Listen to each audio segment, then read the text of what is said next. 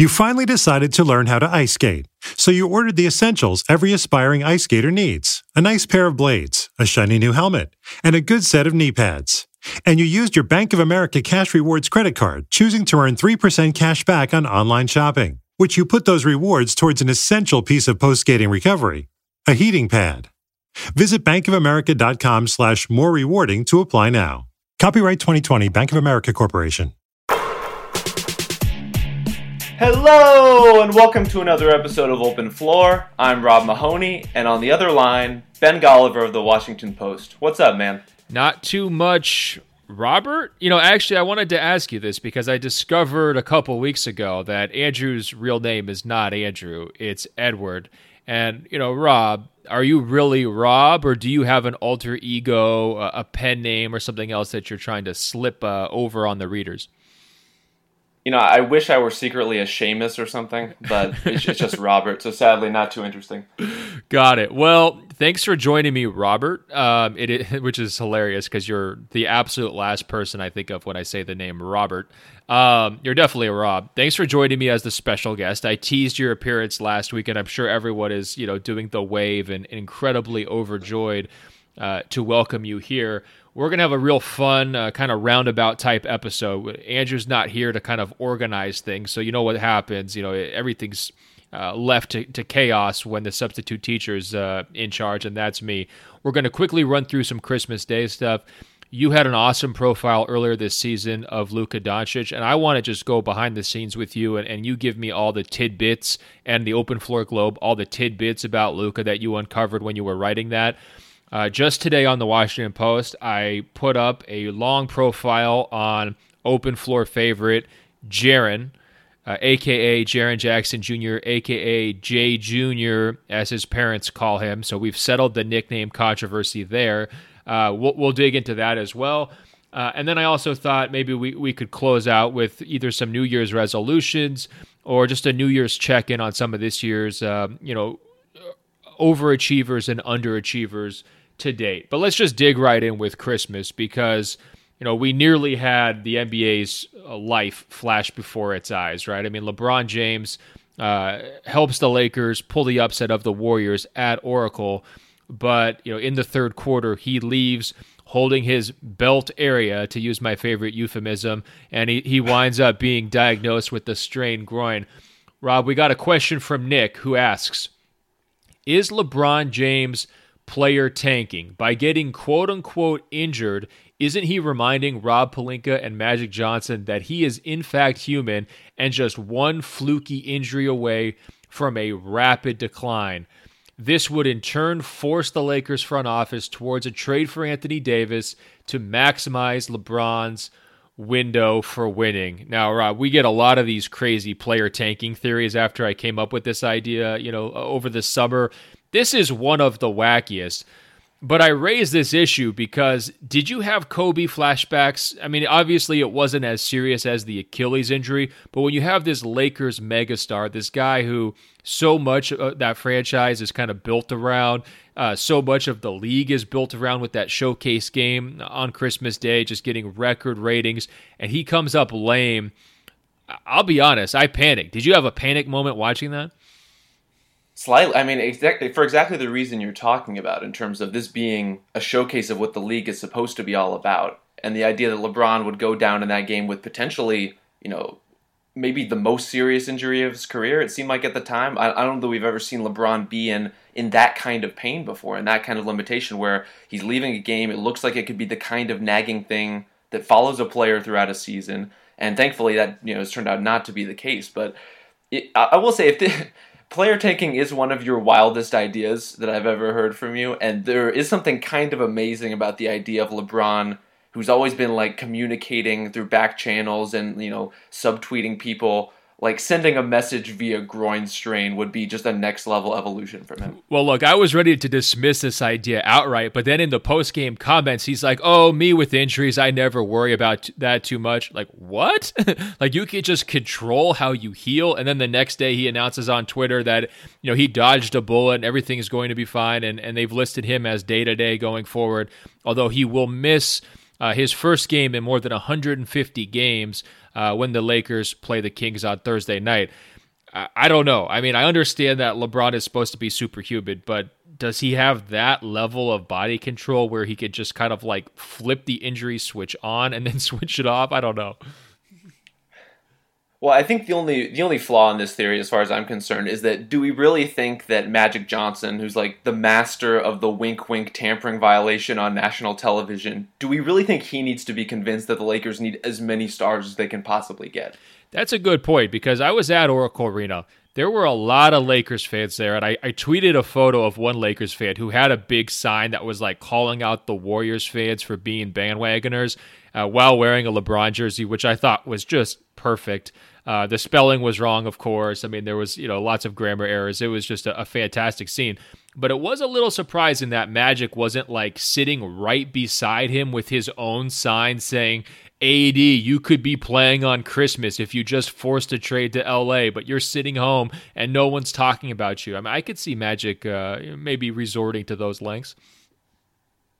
Yeah, I mean, if anything, he needs to get out in front of this thing in an even more visible fashion. Just absorb the tampering fines, just get on record and make sure everyone knows what your intentions are. I don't see any problem with it. Hey, while we're on the subject of AD, we did get an interesting question. Well, two questions, actually. First, Finley asks, did the Pelicans make an inevitable negotiation with Anthony Davis harder for themselves by not keeping either DeMarcus Cousins or Rajon Rondo? Those are both bigger names than their replacements, and the team was winning with them in the rotation more than they are this year. Although I think it's pretty similar when Cousins was on the court. But in any event, he continues, I don't see how they can add a big name by trade this year. So aren't they just relying on loyalty if they want to keep AD? And I think there might be something to what Finley is saying. One theory I've had is that Anthony Davis has been pretty careful in public not to not to push the issue in terms of his unhappiness or impatience or anything like that. Is it possible that he's sort of got kind of a deal with the Pelicans where it's like, look, I'll be a good team player during this season, but if this doesn't go the right direction, you guys have got to trade me this summer? Because I'm still struggling to square the idea that he's so happy in New Orleans, given how the pieces have turned over, and he's bought into whatever their vision is, given the big-name departures like Cousins and Rondo. What's your general take on the state of AD rumors as we head into 2019? Yeah, I mean, I don't think it's necessarily that he's thrilled about the state of the Pelicans or the moves they've made in recent years or kind of how everything has shaken out there, and more so that I think guys who come into the league as stars, for one, they want a chance to see if they can win on their own terms, to see if they can win being the definitive best player on a team, as the only star on a team, to see just like how far they can push that before they start reining it in, before they start saying, okay, I really need to start looking to maneuver myself either to another team or maneuver another star here to really align things better for my contending window. I think there is a 4, 5, 6, 7 year period there where guys like AD are trying to prove something, whether to themselves, to other people, whoever it is. And I think he's kind of nearing the end of that. And it does coincide, obviously, with the end of that second contract term, the end of when a player who's drafted by a team might realistically stay there and be within the team's control because of restricted free agency. So when you start to look at that and where Davis might be mentally right now in terms of his investment with the Pelicans, I think he has every reason to be all in for this season because realistically they're not going to trade him. And so he doesn't have a lot of alternatives as far as that goes. But looking forward, I think I think he is going to be looking around. I think he is going to be measuring his options. And yeah, I don't think it's necessarily him being perfectly content with where he is so much as that New Orleans overall may have treated him well as a city, and the Pelicans as a franchise may have done right by him in certain ways. But ultimately, he's going to have to make a cold calculation for himself in terms of what's best for his career. Yeah, I do want to maybe push back a little bit.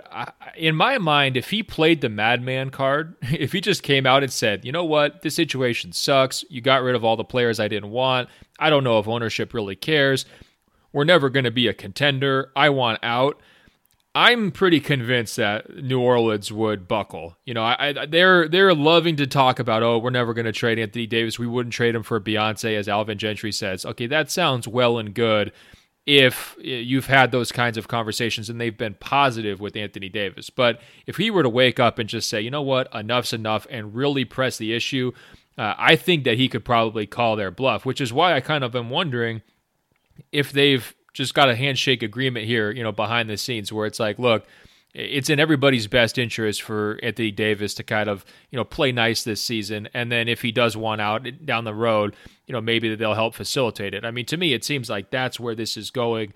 The only question is kind of the timing route. I'm wondering, as you watched Warriors-Lakers, this is kind of the hot take question, are you convinced the Lakers could be a Western Conference Finals team? And then again, looking through this Davis prism, if you were him watching Warriors-Lakers, on Christmas, does that become a situation where you're like, okay, you don't want to overreact to one game, but okay, these guys could really push and really make some noise here. Anthony Davis really could be the piece to kind of lift the Lakers up to the Warriors level and really make this thing interesting next season. Well, I do think they have a chance to be a Western Conference finalist, but it has more to do with the vacuum in the conference than them, where, because the Rockets have taken a step back or, have fallen off a little bit, that there is that opening and there's no, clear heir apparent to it. And so it defaults to, okay, who are the contenders here? And when you go through that list, a team with LeBron is going to jump out. And when they have performances like they did on Christmas, they're going to jump out even more so. But I think Davis is in a weird position with that, where, especially with LeBron missing a good chunk of that game because of his injury, and the other guys having to kind of take it home, he's almost in a position like where Kobe was when the Bulls were considering trying to trade for Kobe, and they almost had to gut their entire roster. It was going to be the hall of, the Luol Dengs and the Ben Gordons and the Kirk Heinrichs and whatnot, and this young, promising team was going to be basically completely unloaded to try to get Kobe. And so it's like, if you're Anthony Davis and you're watching that Lakers game on Christmas, the guys who are winning that game, are they even going to be on that team if the Lakers trade for you? If you like Lonzo, if you like Brandon Ingram, if you like Kuzma, are those guys even going to be on the roster anymore? That's a good point. If you're Magic Johnson selling Anthony Davis, it's like, you're trying to really emphasize the aura of the Lakers being back, of the Lakers fans cheering at Oracle Arena and waving at the Warriors fans as they left the building early, as opposed to like really digging into the nitty-gritty of the roster, because half those guys might be needed in the trade package. What were your other impressions, I guess, from that Warriors-Lakers game? Just being in the building, I expected a lot more from Golden State. Their guys seem focused and ready to go before the game. Steph is out there just, swishing his logo bombs just one after another. And then he again struggles basically for the seventh straight time on Christmas. He failed to get to 20 points. He's averaging 12 points per game on Christmas, and he's shooting below 30% on Christmas. It's just kind of a weird oddity of his career. And the rest of the team kind of followed behind that. I thought LA did a really nice job of double teaming Steph and KD, forcing the ball out of their hands. But look, that's not like a rocket science strategy, right? I mean, when Golden State is at its best, you can't get away with doubling guys, because Klay will make you pay, because Draymond will make you pay with his playmaking, because Iguodala is sitting there in the corner on the backside, ready to make you pay. But the strategy worked because, Golden State's offense just looks really choppy and top-heavy right now. And as soon as the Stars were giving the ball up, you have guys like Jerebko and McKinney just tossing up bricks. You've got, Draymond looking not comfortable at all with his shot, and Klay is clearly in an extended rut. This is the big question for you, I guess, Rob. Given all that, are we looking at this as, the Warriors, kind of coasting through the regular season, or did you see anything that might pop up as problematic, come May and June for them? I mean, this looked like a game to me that they got up for. This wasn't the Warriors, sleepwalking through yet another regular season game as they have over the past couple of years, and understandably so in some cases. I think they were going for this game, and it was more a matter, as you mentioned, of the double teams that the Lakers threw, and really just kind of the waiting coverage. Not even just the double, but the guys kind of cramping the lane, the extra bodies that are just hanging around in the right areas who were, in theory supposed to be guarding, whether it was Iguodala or McKinney or Draymond or any number of other Warriors who are not Steph or KD. And I think that really caught up to them a little bit. And so, we can talk about Steph's struggles for sure because, by the box score numbers, he has not played well in a lot of these games. But to me, when you watch this one in particular, as you kind of alluded to, this is the story of Klay and Draymond. And if Klay isn't scoring well, or isn't at least, posing some kind of mobile threat, which he wasn't, and if Draymond isn't, even if he's not shooting well, if he's not able to connect the dots of the offense, making the right kinds of passes, turnovers have been a big problem for him this season. And if he's not able to be that connective tissue, then those double teams work. Then all of a sudden, the Warriors look a lot more like the Portland Trail Blazers, where, you're banking on Al-Farouq Aminu or Evan Turner to make plays. Because if Draymond isn't that guy, if he's not an all-NBA caliber player, or even, and not just defense, but a really important part of their offense, this is a much lesser team. Man, that's a great comparison, and I'm struggling with the role reversal right now because you're bringing so much logic to your takes that I feel like I have to kind of bend myself into a hot take Andrew Sharp zone to kind of balance things out. So I'm going to bring in a super hot take from reader Daniel, and I'm only doing this because Sharp's not here, because if I read this question when Sharp was here, he would have probably an aneurysm. He would flip out, and we might come to blows. Daniel asks, should we at least have an honest conversation about whether Steph Curry is overrated? And he's saying this in light of another poor showing on Christmas, kind of a showcase game that Steph didn't shoot that well. He says, I don't question his position in the league right now.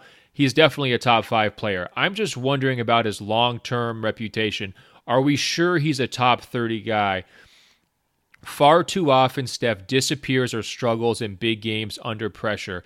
As a main guy and a number 1 option on his team, all he ever did was beat LeBron in 2015, who was without Kevin Love and Kyrie Irving. And even then, he wasn't able to dominate the finals, losing the finals MVP to Andre Iguodala. Look, I think Andre Iguodala won the finals MVP. LeBron James was the real finals MVP of that series. Steph did not lose that award. You can't lose that award. But Daniel continues, anything that Steph did after Durant joined the team doesn't really count. Steph still hasn't gotten a signature finals moment, even when KD has dominated in high-pressure situations. Like I said, this is a very hot, outside-the-box, unorthodox take from Daniel. I'm just curious, though, you laid out a lot of the logic behind why, a Steph Curry off night translate to such doom for the Warriors because of those supporting guys.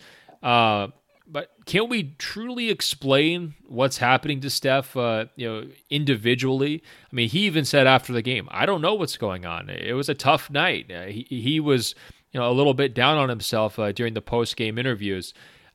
Is there any kernel of truth to what Daniel's saying, or is he just flinging stuff against the wall?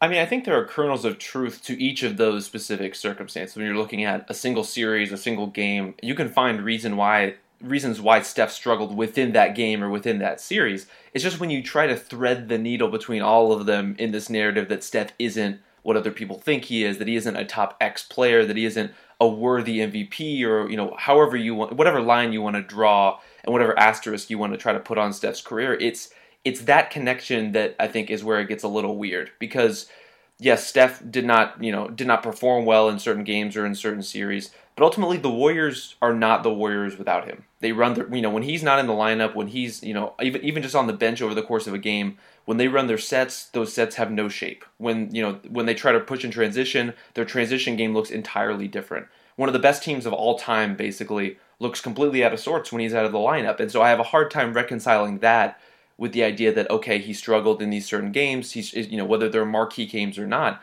because of how important he's been to that team overall. And it's, the finals MVP thing, I think we really just need to put to bed. I mean, to me, Steph was the finals MVP of that series. I have a world of respect for Andre Iguodala, but Curry's ability, like in this game, to draw and handle pressure is what won the Warriors that series. So if you look at the contrast between what the Warriors were in the 2015 finals and the way they played on Christmas, a lot of that difference is the fact that Steph was able to get the ball out of those pressure situations and his team was able to capitalize on them. And that doesn't happen. Draymond's not a downhill player if you don't set up that double. Andre Iguodala isn't getting open shots if you don't set up that double. Klay Thompson's not pulling up open off the curl if you don't set it up. And so just because Curry's at the beginning of plays rather than the end of them is a very strange way to put a demerit on his career, and one of the things I never really understood. But, I mean, Look, Daniel. If you're saying that Steph isn't what we may think he isn't a top X player because all he ever did was beat LeBron, I don't even know how to respond to that. Yeah, it's not like he didn't beat LeBron in his prime. I mean, come on. Let's not diminish that accomplishment. By the way, 2-time MVP, unanimous, and 73 wins. That counts for a lot historically. And I think that Steph, that top 30 category, he's there. I mean, at least to me. Real quick, though, defending what Daniel said, I do think that Kevin Durant earned both of his finals MVP awards. And I do see some kind of revisionism where people try to say, well, look, the Steph impact is what sets up Durant, makes it, possible for him to do what he does. There's no question that those guys have a really nice interplay when they're clicking, and it's a mutually beneficial relationship, just like the Steph and Draymond partnership before Durant got there was incredibly mutually beneficial with Draymond's playmaking and, the high screen and roll stuff they used to always do. Just really, making opportunities available for Steph, kind of vice versa. But I think that what we're seeing when guys like Klay Thompson and Draymond Green, very good players, have off nights and everything falls apart, to me it does reinforce the consistency and the value of what Kevin Durant is able to do. And his ability to do that stuff in huge moments should not be undersold or taken for granted and just say, hey, look, he's only doing it because Steph is out there. That's not the case. I mean, KD had multiple incredible finals performances the last 2 years. Steph helped, but Steph was not the guy who, kind of like gets all the credit for that. Like some Warriors fans tend to, praise him with. Now, on the flip side of that, though, our buddies Sam and Andy at the Warriors World Light Years podcast, they have been really harping on Golden State's offense this year. Basically, the gist of their argument this season and in past seasons has been, look, take the reins off Steph and just let him go. And I would say that Kerr's very egalitarian approach to the offense doesn't bother me all that much when I'm watching it on television because I definitely see where he's coming from. I do believe in the strength in numbers ethos, even though a lot of people think that stuff is corny. But when I was in person and I'm watching just Kevon Looney, how many touches and dribbles and shots does this guy get? Jerebko chucking up wide open three-pointers that, look, if Steph has 3 guys on him, that's still a better shot than what Jerebko is throwing up in those situations.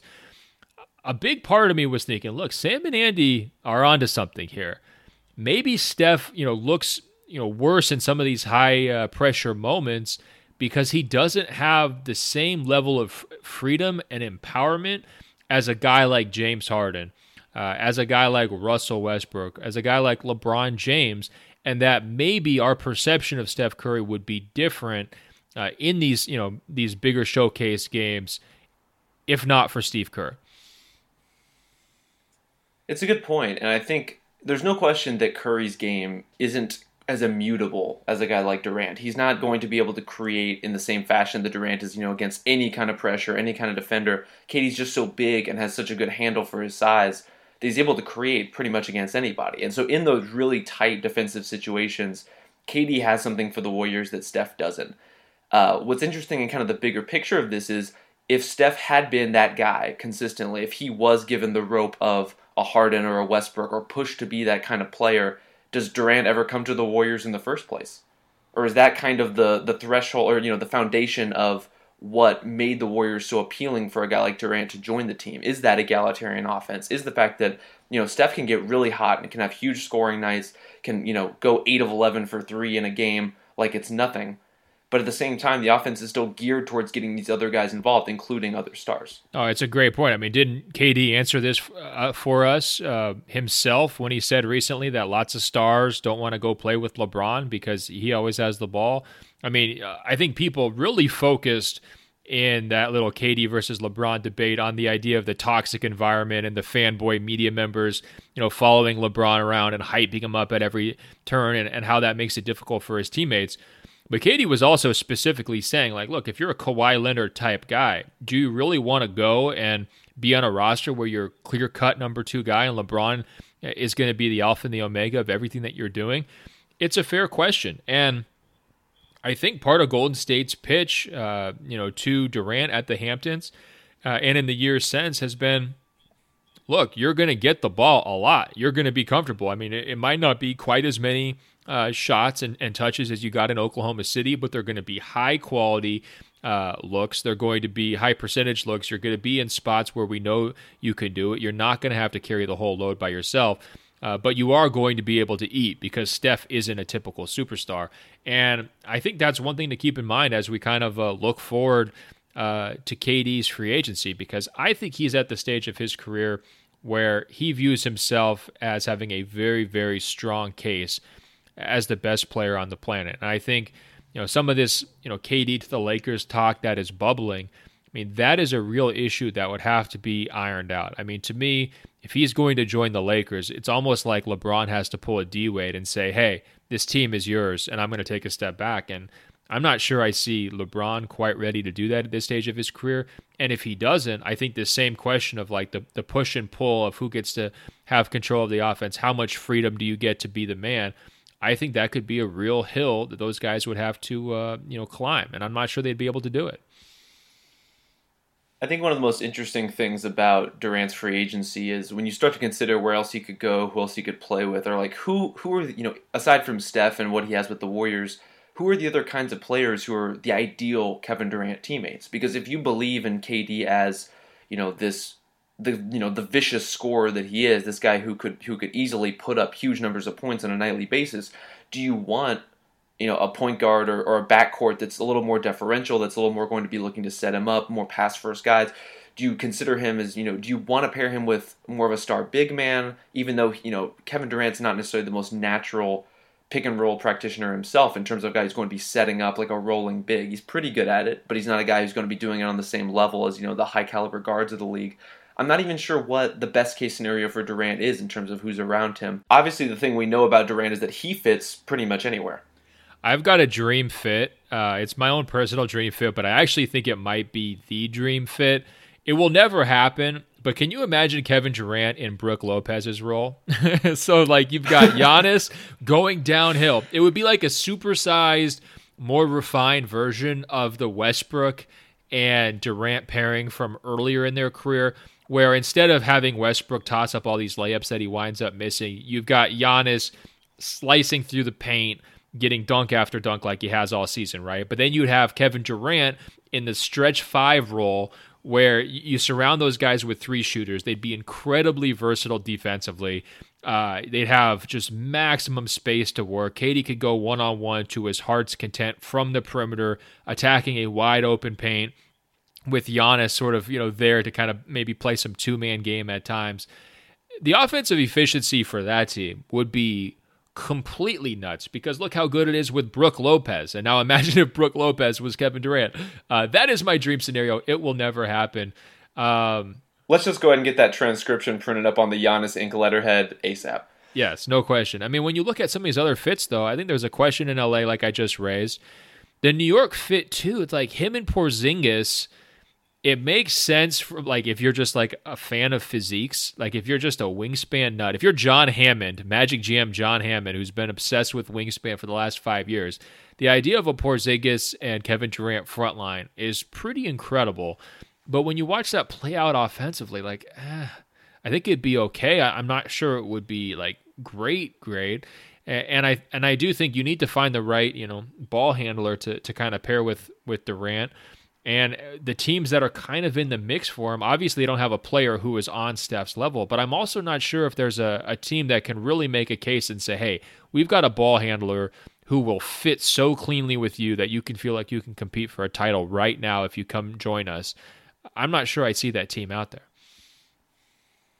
No, I don't either. It's going to come down to Durant for a lot of factors, but the difference between, okay, I could play with the Warriors, one of the best offensive teams in NBA history, that plays in its own distinctive way and has its own style, or I can go to another team and play an even more focal role in the offense, but we're going to be the 10th or 12th ranked offense, maybe the 8th ranked offense if it's the Knicks or whatever. It's like that's nice, and I'm sure there's something to having that authorship of your situation in a way that he may not always in Golden State because the other players there are that good, at least when they're rolling, Christmas Day accepted.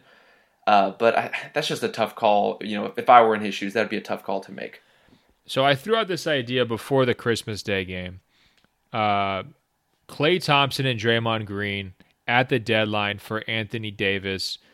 I personally believe Golden State would do that. I mean, and this is not just an overreaction to how they both played on Christmas, which was not great. I think if you can make that trade, you have basically an assurance that Anthony Davis would re-sign down the road, and it'd be worth gambling on a Curry, Davis, Durant core. I mean, that's not much of a gamble. I mean, that's pretty much one of the best big three in NBA history going forward as sort of the future of your team. It would be worth breaking up the longstanding core to do that.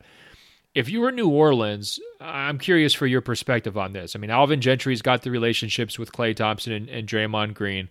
They've got a certain level of pressure, I think, to try to win because they've already paid Holiday.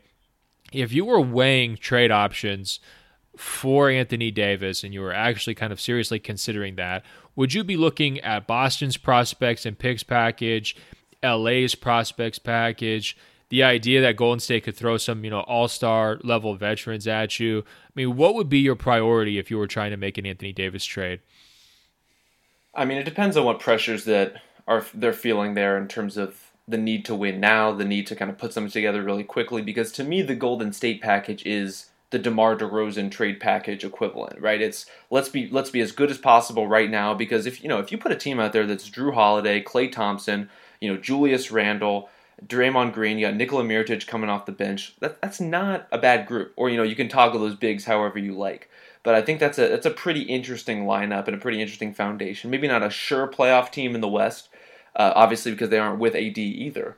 But a team that with a couple some pruning here and there with some minor additions could be kind of interesting. But if you're trading Anthony Davis, who's this generational talent, an incredible superstar, I think what you're hoping is to set up whatever that next stage of your franchise is going to be, rather than just kind of playing out the string with the current group. Because you can get some extra wins if you're going to trade for guys. It's not like Thompson is in decline. I think Draymond is probably nearer to that point. Those two guys are both still going to be good players for quite a while. But I think you're looking a little further down the line if you're trading a guy like AD. Yeah, that makes sense. I'm not saying it would be like the smartest move to just take the veterans and run, just because Klay's a free agent, and so if you lose him, that whole trade, doesn't really make a lot of sense. But I could see why a team would say, look, well, we've got Drew in his prime. If we trade AD and we try to rebuild, then we're stuck with Drew, and then we have to trade him. His contract is huge. How much are we getting back?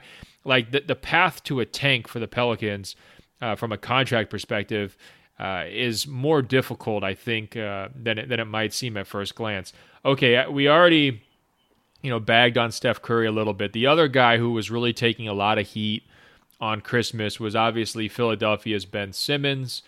Peter writes in, I'm increasingly convinced that Simmons will never be a smooth fit with Joel Embiid and Jimmy Butler. Will he even be worth a max contract in Philadelphia, given those two guys are going to be on the roster with him and they're going to be commanding big contracts themselves?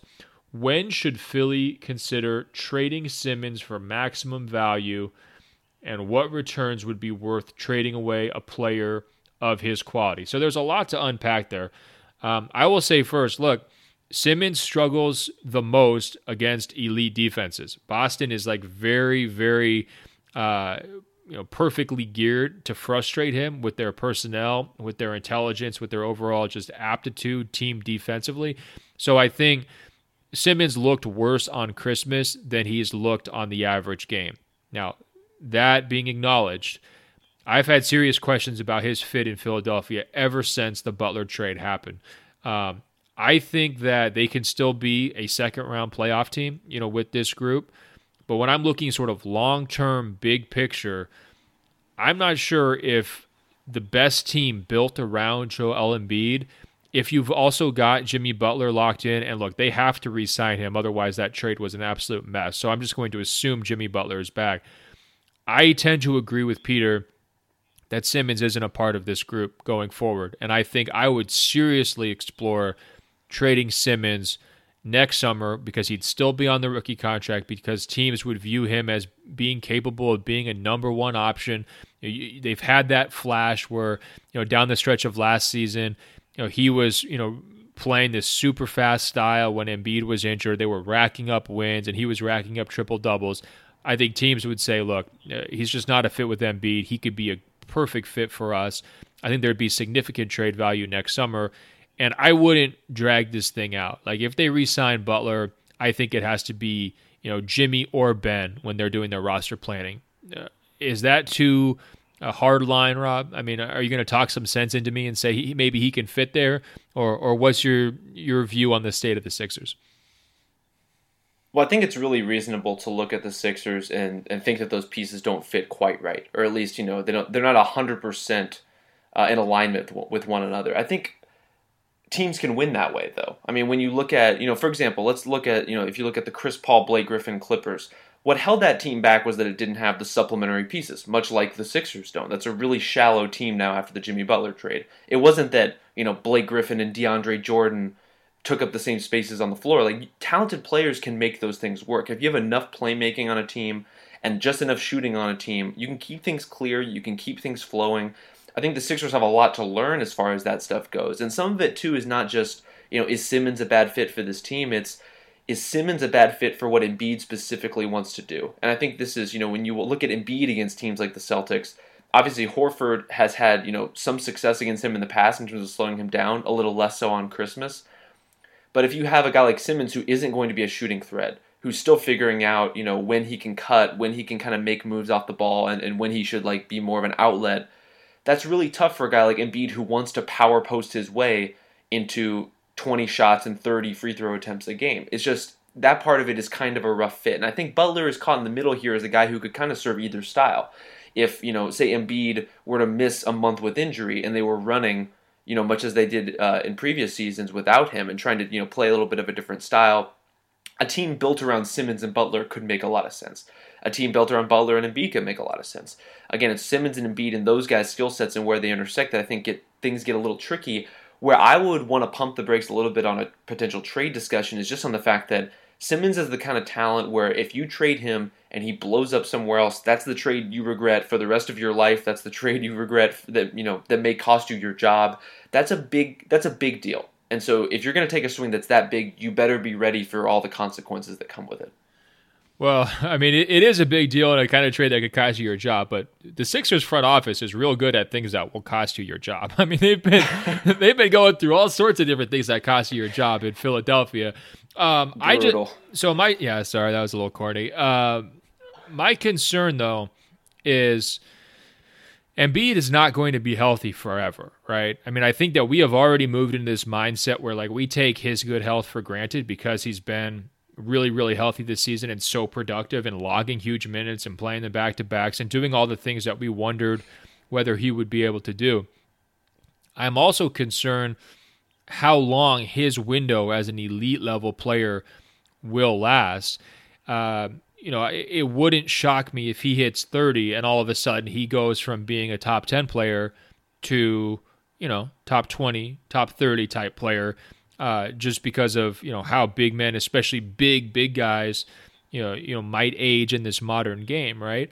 So I think that there's a lot of urgency in Philadelphia, especially if you re-sign Jimmy, because we have the same concerns about putting him with his body and his health issues onto a gigantic contract. It's sort of like the time is now. So I do wonder if that kind of sets this situation up where the timeline that Joel and Jimmy are on is more accelerated than Simmons. I mean, to me, Simmons can be an all-star level player for the next 10 years. I wouldn't say that about either Joel, even though Joel is not that much older, or Jimmy, right? And so if you have that tension, you have that pressure to make the process and all that tanking pay off with serious postseason results. If you go out to the Celtics, say, in the second round again, and you're feeling this local heat to kind of get over the hump and to deliver on all the hype with these superstars, I can see it happening. And look, also, as a guy who loves Ben Simmons and defends Ben Simmons on a daily basis from Andrew's hateful tweets that he's always sending me, and hopefully Andrew's listening to this in Oman. He told me he would. So Andrew, chill with the Ben Simmons hate text. I think that there's a lot of better situations out there for him.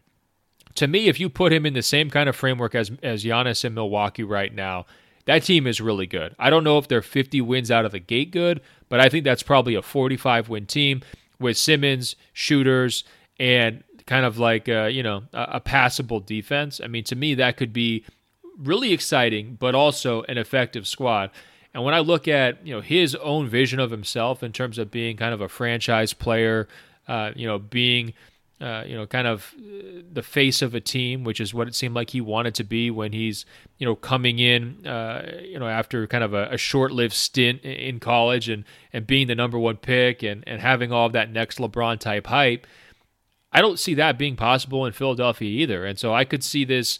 It almost reminds me a little bit of like, the Penny and Shaq thing being over before it really, really took off. I wonder if that's where Embiid and Simmons are heading. Again, this is obviously coming with the caveat of its speculation, but I think there's some smoke building here, and not just because of what happened on Christmas Day. Well, there's definitely smoke, and I think a lot of it comes from, as you mentioned, the fact that they acquired Butler, which I think widens their window in a certain respect in terms of, this is a team that's going to be, looking to win as soon as possible and is more viable by having a guy like Butler on the roster. But it also does shorten it. It's shortening that ability to really stretch this thing out and play the long game with a guy like Simmons, where if you're saying, okay, he can't shoot now, but maybe in 5 or 6 years he'll be the kind of player we need him to be, you can't play that game with Butler on the roster, at least not with him as a critical part. And so, that acquisition more than anything else, I think changes the priorities of the organization, or at least publicly changes, what they seem to be, and puts the Sixers in a pretty different space. I mean, it's tough, and personally, I would be exhausting all options to try to make those guys work together just because the talent is so incredible. But I think there is a pretty defensible stance where if the market is there and you can get guys who you think might be a better fit, to take a swing on trading Simmons. But again, it's just going to depend on what you're getting in return and if those pieces are really worthwhile. Yeah, in terms of return trade packages, I mean, I think you're getting multiple really good picks, or you're getting another quality young prospect or an established all-star level player and a pick. I mean, I think Simmons has still very high trade value because of his ability to be the lead ball handler for a good offense, because of his age, and because of his, your ability to lock him in long term. You're trading for a piece that you can build your whole roster around, and those, don't come along every day. I mean, it's almost similar to like the Harden trade, when Oklahoma City, moved him to Houston. I mean, I think you'd be able to get hopefully a better package than what Oklahoma City got there, but you would be selling high if you traded him this summer, no question. All right. Let's shift gears here, Rob, to Luka Doncic. And I teased this earlier. You wrote a profile on Doncic and just sort of the state of the Mavericks earlier this season. Since that profile ran, Doncic has only further taken off. I mean, he's hitting step-back threes to win games on seemingly a nightly basis, if you believe the NBA Twitter diehards who are just in love with this guy. I'm curious, of the stuff maybe that didn't make your piece, or the stuff that has sort of lasted and lingered with you as a writer since you wrote that, what is the thing that kind of you take away from your experience of writing that story, or of the Luka Doncic experience? I mean, what is sort of that lasting thought for you? I mean, one of my favorite parts about reporting a piece like that is, you talk to as many people as you can, coaches, players, executives of the team, opponents, anyone you can get a couple minutes with, and just try to get their, unfiltered, unbiased, undirected thoughts about, what's the first thing that comes to mind for you with this particular guy, kind of where their brain goes. And I think so many people, especially with the Mavs, were just so tickled by how much Luka seems to enjoy playing, like how much fun he has. Which is a thing that he kind of alternates. When I watch him, it's like half the time he's having a lot of fun, half the time he's kind of a moody teenager. And I think that balance is really interesting for basically an NBA superstar. Something that, we've had guys who are really talented like LeBron right out of the gate, but who have been super media polished in a way that Luka is not. He's coming up in an environment with Real Madrid where he was kind of cloistered and protected from having to do many interviews, from having to do, be a public figure. And even over there where, soccer stars are, the A1 billing, and guys who play basketball, they may be famous on a case-by-case basis, but it's just nothing like it is in the U.S. And so seeing him kind of figure out what kind of public-facing figure he is, what kind of star he's going to be, because he's the guy who, as you mentioned, is on the court hitting game winners, hitting clutch shots, but he's also the kid waiting in the tunnel for LeBron James's jersey. And I think that combination of things puts him in such an interesting place. Well, plus his swagger is just through the roof, right? I mean, that's one Unreal. thing I noticed in that video. They did a movie kind of tracking his journey to the draft. I think NBA TV put it out, or someone maybe over at TNT did it. And he's like, opening scene, he pops out of a Lamborghini with the door raised, and you're like, oh, okay. Like, this is not some kid who was playing for Wichita State last year. But it does seem like, to his, kind of to a degree, like he's already been a pro, so he understands what, goes involved with that. And he's already been pretty well decorated, so he's sort of comfortable in his skin from that standpoint. And he knows he's really good at basketball, so the swagger is there. But there's still that transition process that you're describing where it's like, it's one thing to do it, in Eurobasket or the ACB league, but it's another to do it when you're taking a charge from LeBron James in LA, when you're hitting that corner three over the Portland Trailblazers to send the game to overtime on the road, and your teammates are putting their hands up like, oh man, we can't believe this kid just did this. There is a real transition process. What's Carlisle's role in all this? How do you think he's kind of handling this? Because for years the reputation was, that's where like young players' careers go to die, right? Like, he's going to be so hard on you, and he's going to be so demanding, and he's going to play the vets, in favor of you, especially the ball handling vets, that it's a tough fit. But it seems like it's been the opposite. I mean, he seems like the happiest guy in the league.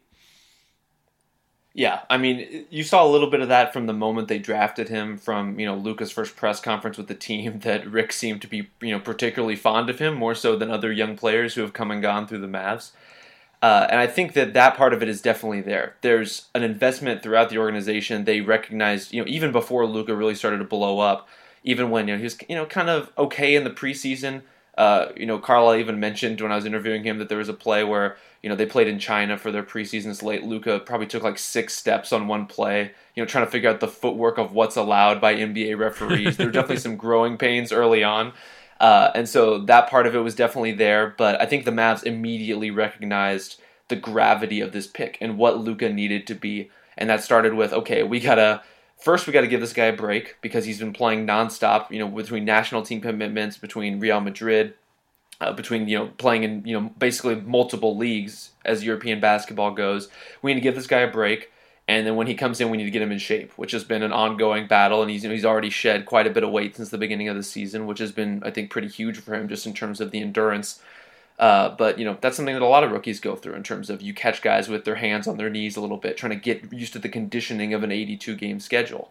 What I love about him, though, is he's a baller, man. He just wants to play. He doesn't. I think if he could play 7 times a week, he would play 7 times a week. I mean, you're totally right about the body transformation. There's no question. But there's some guys who they want to be competing every night. This is what they're like kind of called to do. It's sort of like his calling as a human being is to just be out there. And I think if you just let him play 48 minutes every single game, you never subbed him out, and you had to play back-to-back-to-back-to-backs, he would just still never ask for subs. Rob, we got a question about Luka from Hamid. And he says, my controversial take is that Doncic is already a top 15 player in the NBA as a rookie, and that an argument could be made that he's top 10 right now, given Dallas's improvement and the quality of the other pieces on their roster so far this season. So obviously you and I, Rob, in the past years have always done the SI Top 100. We never rank rookies because we feel that's unfair. But if you're going into next year's Top 100 ranking process, what's your early thoughts on ballpark for Doncic? I mean, Hamid with the top 10 and top 15, that is very aggressive. I'm not ready to go there, but where do you think you'd settle in on that? Yeah, I don't think he's there yet. And a lot of it is, he's obviously not there as a defender yet. He's not there on the same level as some of these other really high usage guys where, Luka has the ball in his hands a lot. He's been playing point a lot for the Mavs. But they also kind of go out of their way to make sure that, whether it's serving veterans, whether it's Harrison Barnes or Wes Matthews, these guys, that they make sure they get their touches. But I think some of it is also to protect Luka from just overuse, from just wearing himself down by being an every possession kind of creator. We also haven't seen how he's going to deal with, the rookie wall in terms of the way that some other rookies, kind of decline over the course of their first seasons as they get used to it. There's a lot to figure out between now and the end of the year in terms of how good Luka is ultimately going to be, even in the short term. I think that you're looking at him kind of in the same range that we talked about guys like Jason Tatum last year, like Donovan Mitchell, a guy who's going to be, maybe in that mix for top 30, top 35 players, depending on how you parse it. I think one thing that Luka has in his benefit is the multi-positional aspect of his game, where he can be a point guard for you, he can play off the ball for you if you need him to, or be kind of a two-guard creator for you if you want to go that route. There's so many interesting exercises you could go through, even from a developmental standpoint, when you think about what's the next year of Luka's basketball life going to be like. The Mavs have experimented with and they've talked about wanting to make him more of a post player, channeling him more in the vein of these other kind of big, strong point guards, being able to exploit guys in that regard. And as Luka gets all of those little wrinkles to his game, that's when he becomes a much different kind of player. Because for now, when he's running high pick and roll, especially late in games, he's had some incredible moments, he's had some incredible shots, but there are also possessions where he gets bottled up and he ends up draining 16 seconds of the shot clock trying to beat a guy off a pick and roll that doesn't really go anywhere yet. And I think as he gets these little extra flavors where he can attack this way, he can attack that way. He's a little bit of a post threat. He's, you can even throw him on the, on the roll side of a pick and roll if you wanted to, because he has the size to do that. That's really what's going to open up his game in terms of being, a top 20, a top 15, a top 10 kind of talent in the long term. Yeah, I think I see him in that top 25 to top 30 range if he avoids the rookie wall, like you were saying, and continues to play like this. The defensive questions are definitely there. The other thing, I think there's a little bit of a warping effect in terms of appreciating Doncic, because he is responsible for like 99% of their highlights, but the rest of the Mavericks have actually been pretty good. Like if you look at their on-off splits, they're actually better when Luka's on the bench than when he's on the court. I mean, classic JJ Barea effect, and Dwight Powell being super efficient like he always is, and they've gotten fairly good contributions from lots of different places. So I do think Andrew loves to just kind of harp on like, the Luka industrial complex. These guys are like too over the moon for this guy. I do think it's overly simplistic to say that like all of Dallas's early success is due to Luka. But I think it's fair to sort of moderate a little bit of how much credit we give him. At the same time, I had massive expectations for this guy. I said he had to be the number one pick. He has exceeded all those expectations, and I encourage everybody to go read your story on Luka if they get the chance. Let's pivot to another rookie. I mean, to me, the second best rookie this year, the best besides Doncic, is Jaren Jackson Jr. I wrote up a big profile for the Washington Post that went up on Thursday. People can find it on my Twitter page, Instagram. Please give it a look. On Open Floor, we've almost turned, Jaren Jackson Jr. almost into a little bit of a mascot, hyping him up. Andrew called him a Hall of Famer. Obviously, I have a lot of, nice things to say about him.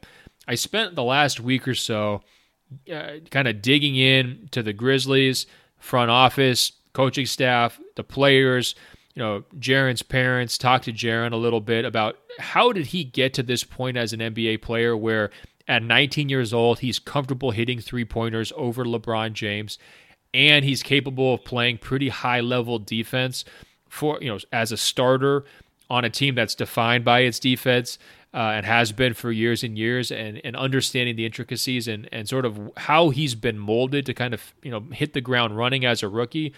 I found this stuff fascinating, Rob. His dad obviously is a former journeyman pro who played for the Spurs, won a title with Popovich in 1999. His mother is a high-powered lawyer. She's actually the Michelle Roberts of the WNBA. She's the executive director of their players union, and she's been, involved with the business side of sports for basically her entire career. They both went to Georgetown. They told me if Jaren wasn't a professional basketball player, he would have been a lawyer. That he loves to be, debate things around the kitchen table. They play bananagrams, like they're this board game family where everybody's competitive, and they're trying to sort of, raise this guy to think for himself and to study and to immerse himself in what he needs to do. And right off the bat in Memphis, Marc Gasol took a look at Jackson's off-court approach, how he is willing to do this, the memorizing of opponent tendencies, strengths and weaknesses, how he was able to call out other teams' plays before they took place. And Gasol, I think, really saw a kindred spirit in Jackson Jr., and the piece kind of dives into that. I'm curious, I know you got a chance to read it. What did you take away from Jackson's upbringing or his current state of affairs in Memphis after reading that? I think my first takeaway was that I was immediately struck by how Jaren Jackson Jr. became the ultimate Ben Golliver player, which is that he was basically groomed in a basketball lab based off of written instructions from Greg Popovich. Like, the Spurs DNA in this story is so strong, and it really comes through in a lot of the way that we experience his game, in terms of the way he moves around the court, in terms of just the innate sense of court awareness. There's a role playerness to Jaren Jackson Jr. that I'm sure he inherited from the way his dad played on some level, from that accumulation of knowledge, from how the right way to play the game, quote unquote, which I know has a lot of baggage to it, that kind of terminology. But there really is something like that to the way that Jaren plays.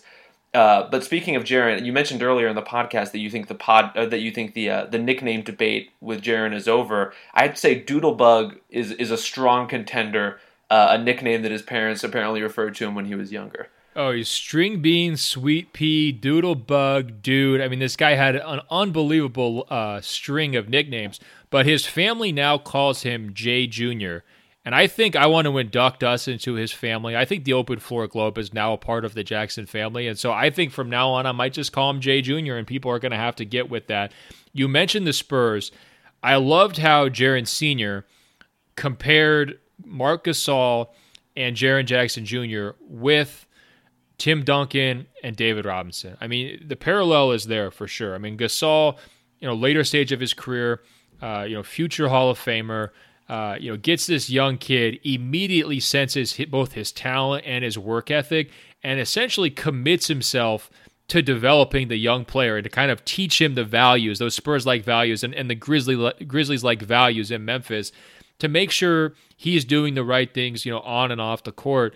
Marc Gasol, there was a great moment in Portland, after their shoot-around. I asked him, where can Jaren's career go? Like, how good can this guy be? Because like you mentioned, Rob, there's a role player aspect to his skill set in terms of the versatility, being a stretch four, being a very unselfish help defender. That's not necessarily what we think of when we think of a star. But there's also this incredible athleticism, this ability to be a finisher around the basket, a guy who's, the Grizzlies think, a year or two down the line is going to be pump faking from the 3-point line and unleashing counters to get all the way to the rim to finish plays, kind of as a playmaker. There's this element that, Jaren Jr. took from watching like the incredibly athletic Oklahoma City Thunder, his favorite team when he was growing up, the Kevin Durant and Russell Westbrook Thunder. There's that element to his game which really gets me excited. When I asked Marc Gasol that question, the moment was incredible. I'll never forget it. He pointed up and said, look, do you see a ceiling? Basically, this could go as far as he wants to take it. You ask the Grizzlies front office. They feel like he's a foundational piece for 15 years. Coach Bernie Bickerstaff says, look, Defensive Player of the Year, that's on the table for him.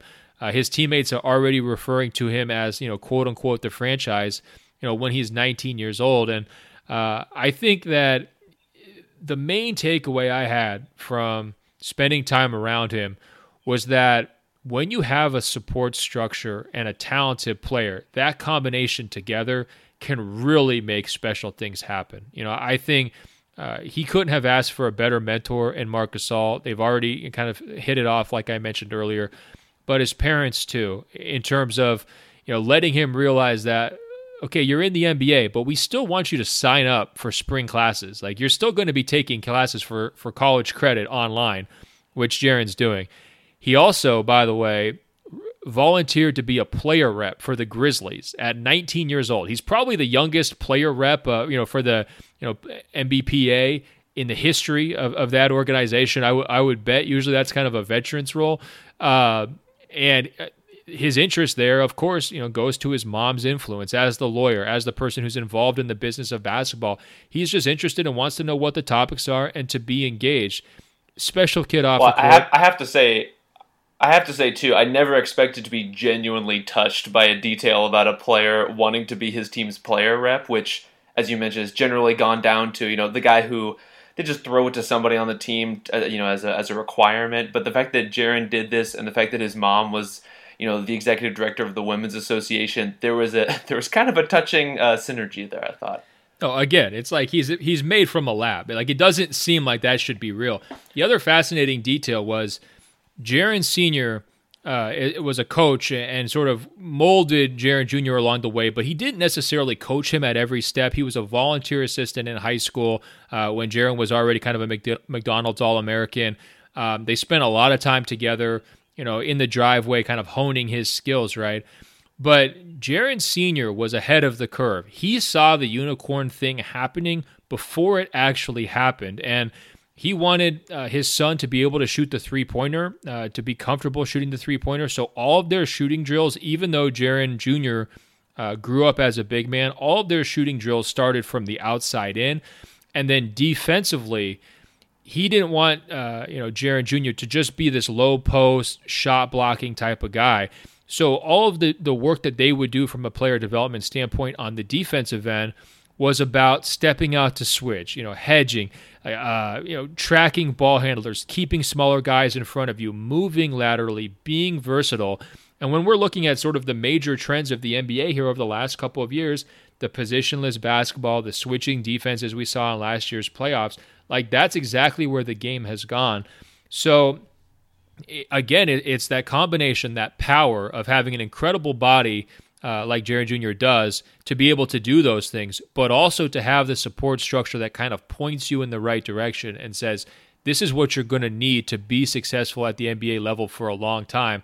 And it's just really cool to see it come together like that. It really is. And I think, it really sings through, as you mentioned, in the bit with Marc Gasol, in the bit of kind of everyone collectively with the Grizzlies acknowledging not only their want for Jaren Jackson to be really good, but kind of their need for him to be good. This is a team that this is kind of their opportunity to snatch one of these, long-standing Hall of Fame level players in the spirit of open floor. Let's just go out there and say it. One of these guys that could change their franchise. And the fact that everyone who's associated with him seems to acknowledge that and accept it and appreciate it, I think really does set him up to be a pretty special guy. No question about it. Let's close here, Rob, with just a New Year's check-in, if you want to call it that. I'm curious, as we approach January 1st, I always like to say, okay, let's look at records, let's look at recent play, let's look at point differential, and try to kind of pick out some teams that are maybe outperforming who they really are or underperforming who they really will be. And I'm curious, were there any teams either way that jumped out to you that fit into one of those categories? So I've got 4, and all 4 are kind of in the thick the Western. Yeah, all 4 are in the thick of the Western Conference playoff race. So right in that glut from 6 to 14 of these teams that are just kind of trying to figure out where they're going to fall in the hierarchy. You can hear how stunned I am. You can hear how stunned I am because we don't really usually prepare quite that well here at the open floor. So congratulations, Rob. Let's hear it. Off the top, I think the Pelicans are a team that is better than 15 and 20. And I think it's very easy to bag on the Pelicans right now. I mean, hell, we spent 20 minutes earlier talking about how we're going to trade Anthony Davis off of the Pelicans and the various suitors.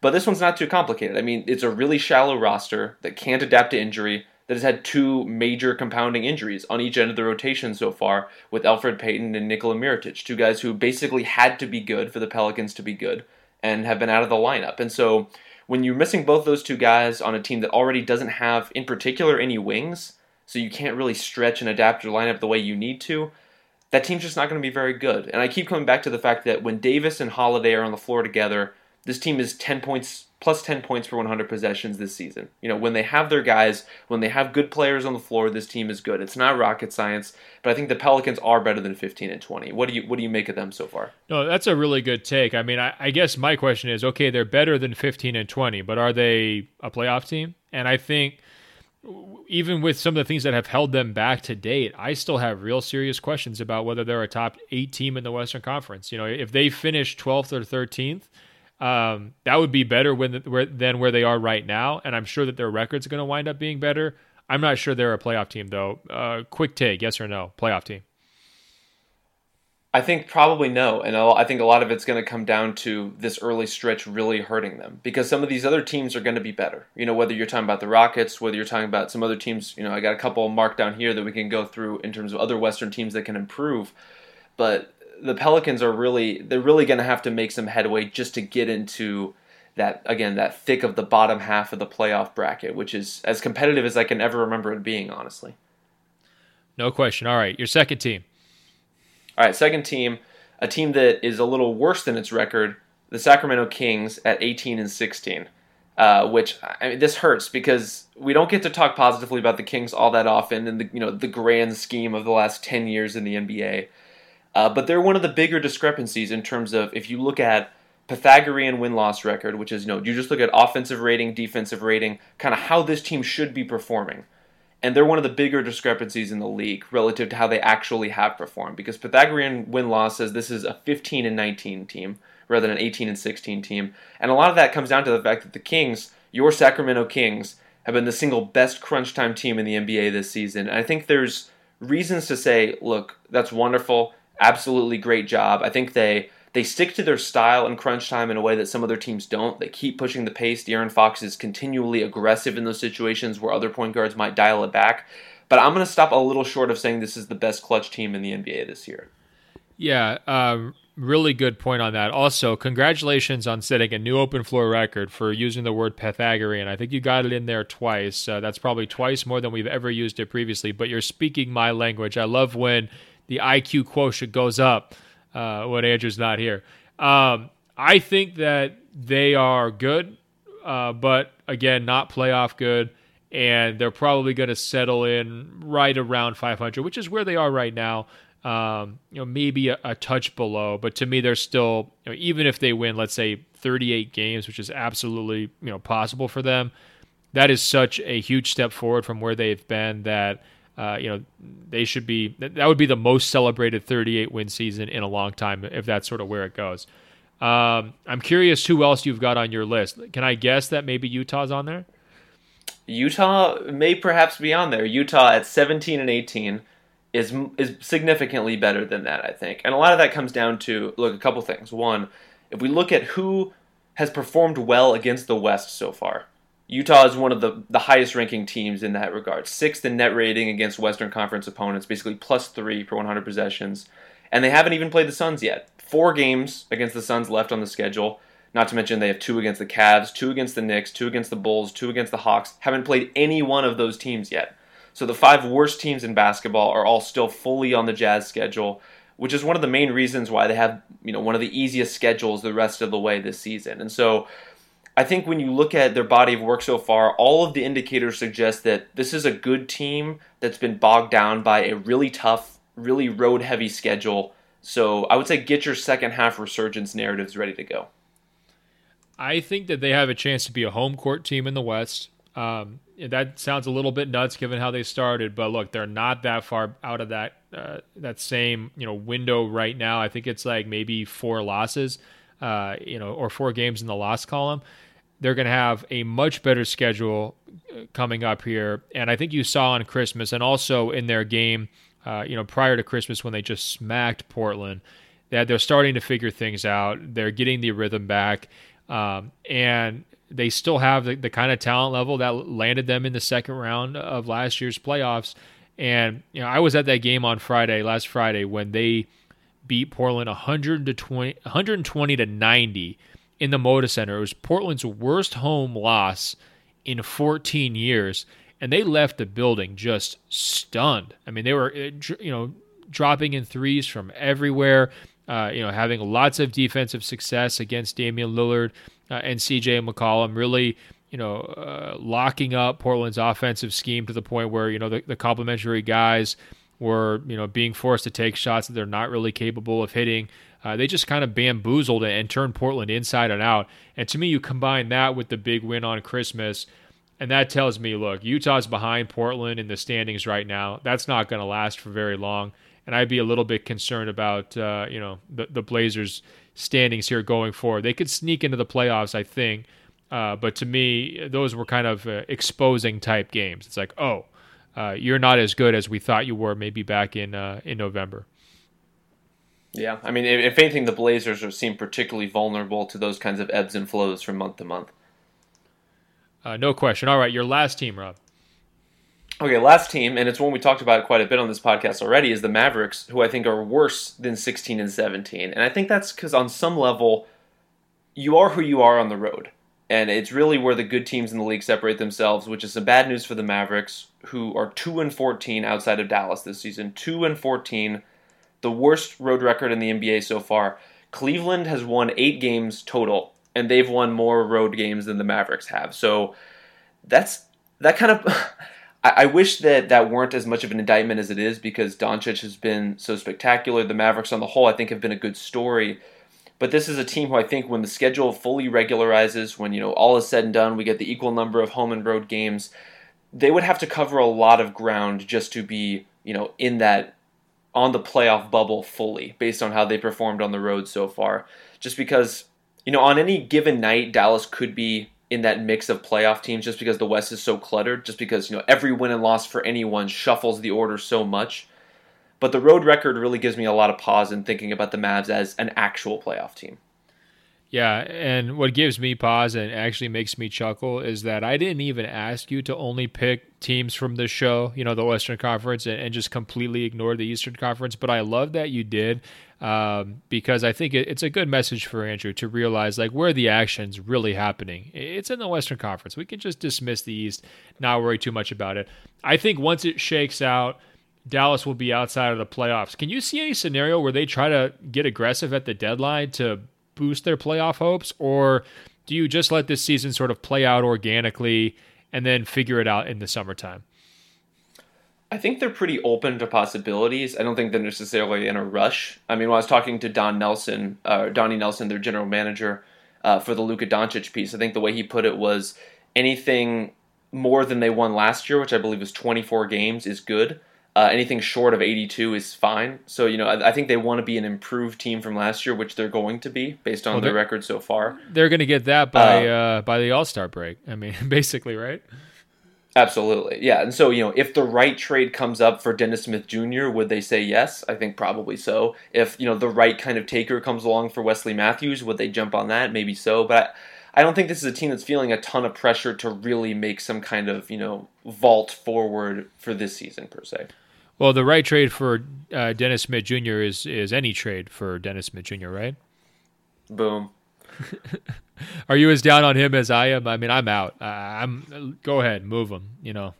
No, I'm not so down. I mean, I think especially with young guys who are accustomed to handling the ball, that they need time to grow together. And I think Smith he's taken enough strides defensively this season where you can start to see how he and Doncic might play together as a long-term pair.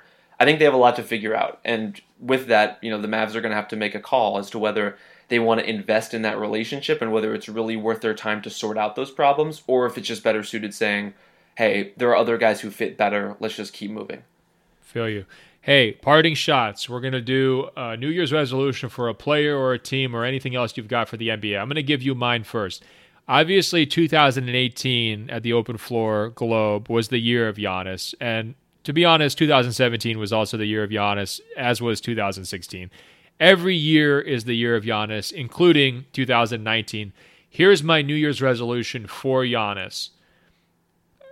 Bring this MVP home. You're going to need to have some signature performances. LeBron's going to be hot on your trail. There's going to be a deep cast of other contenders.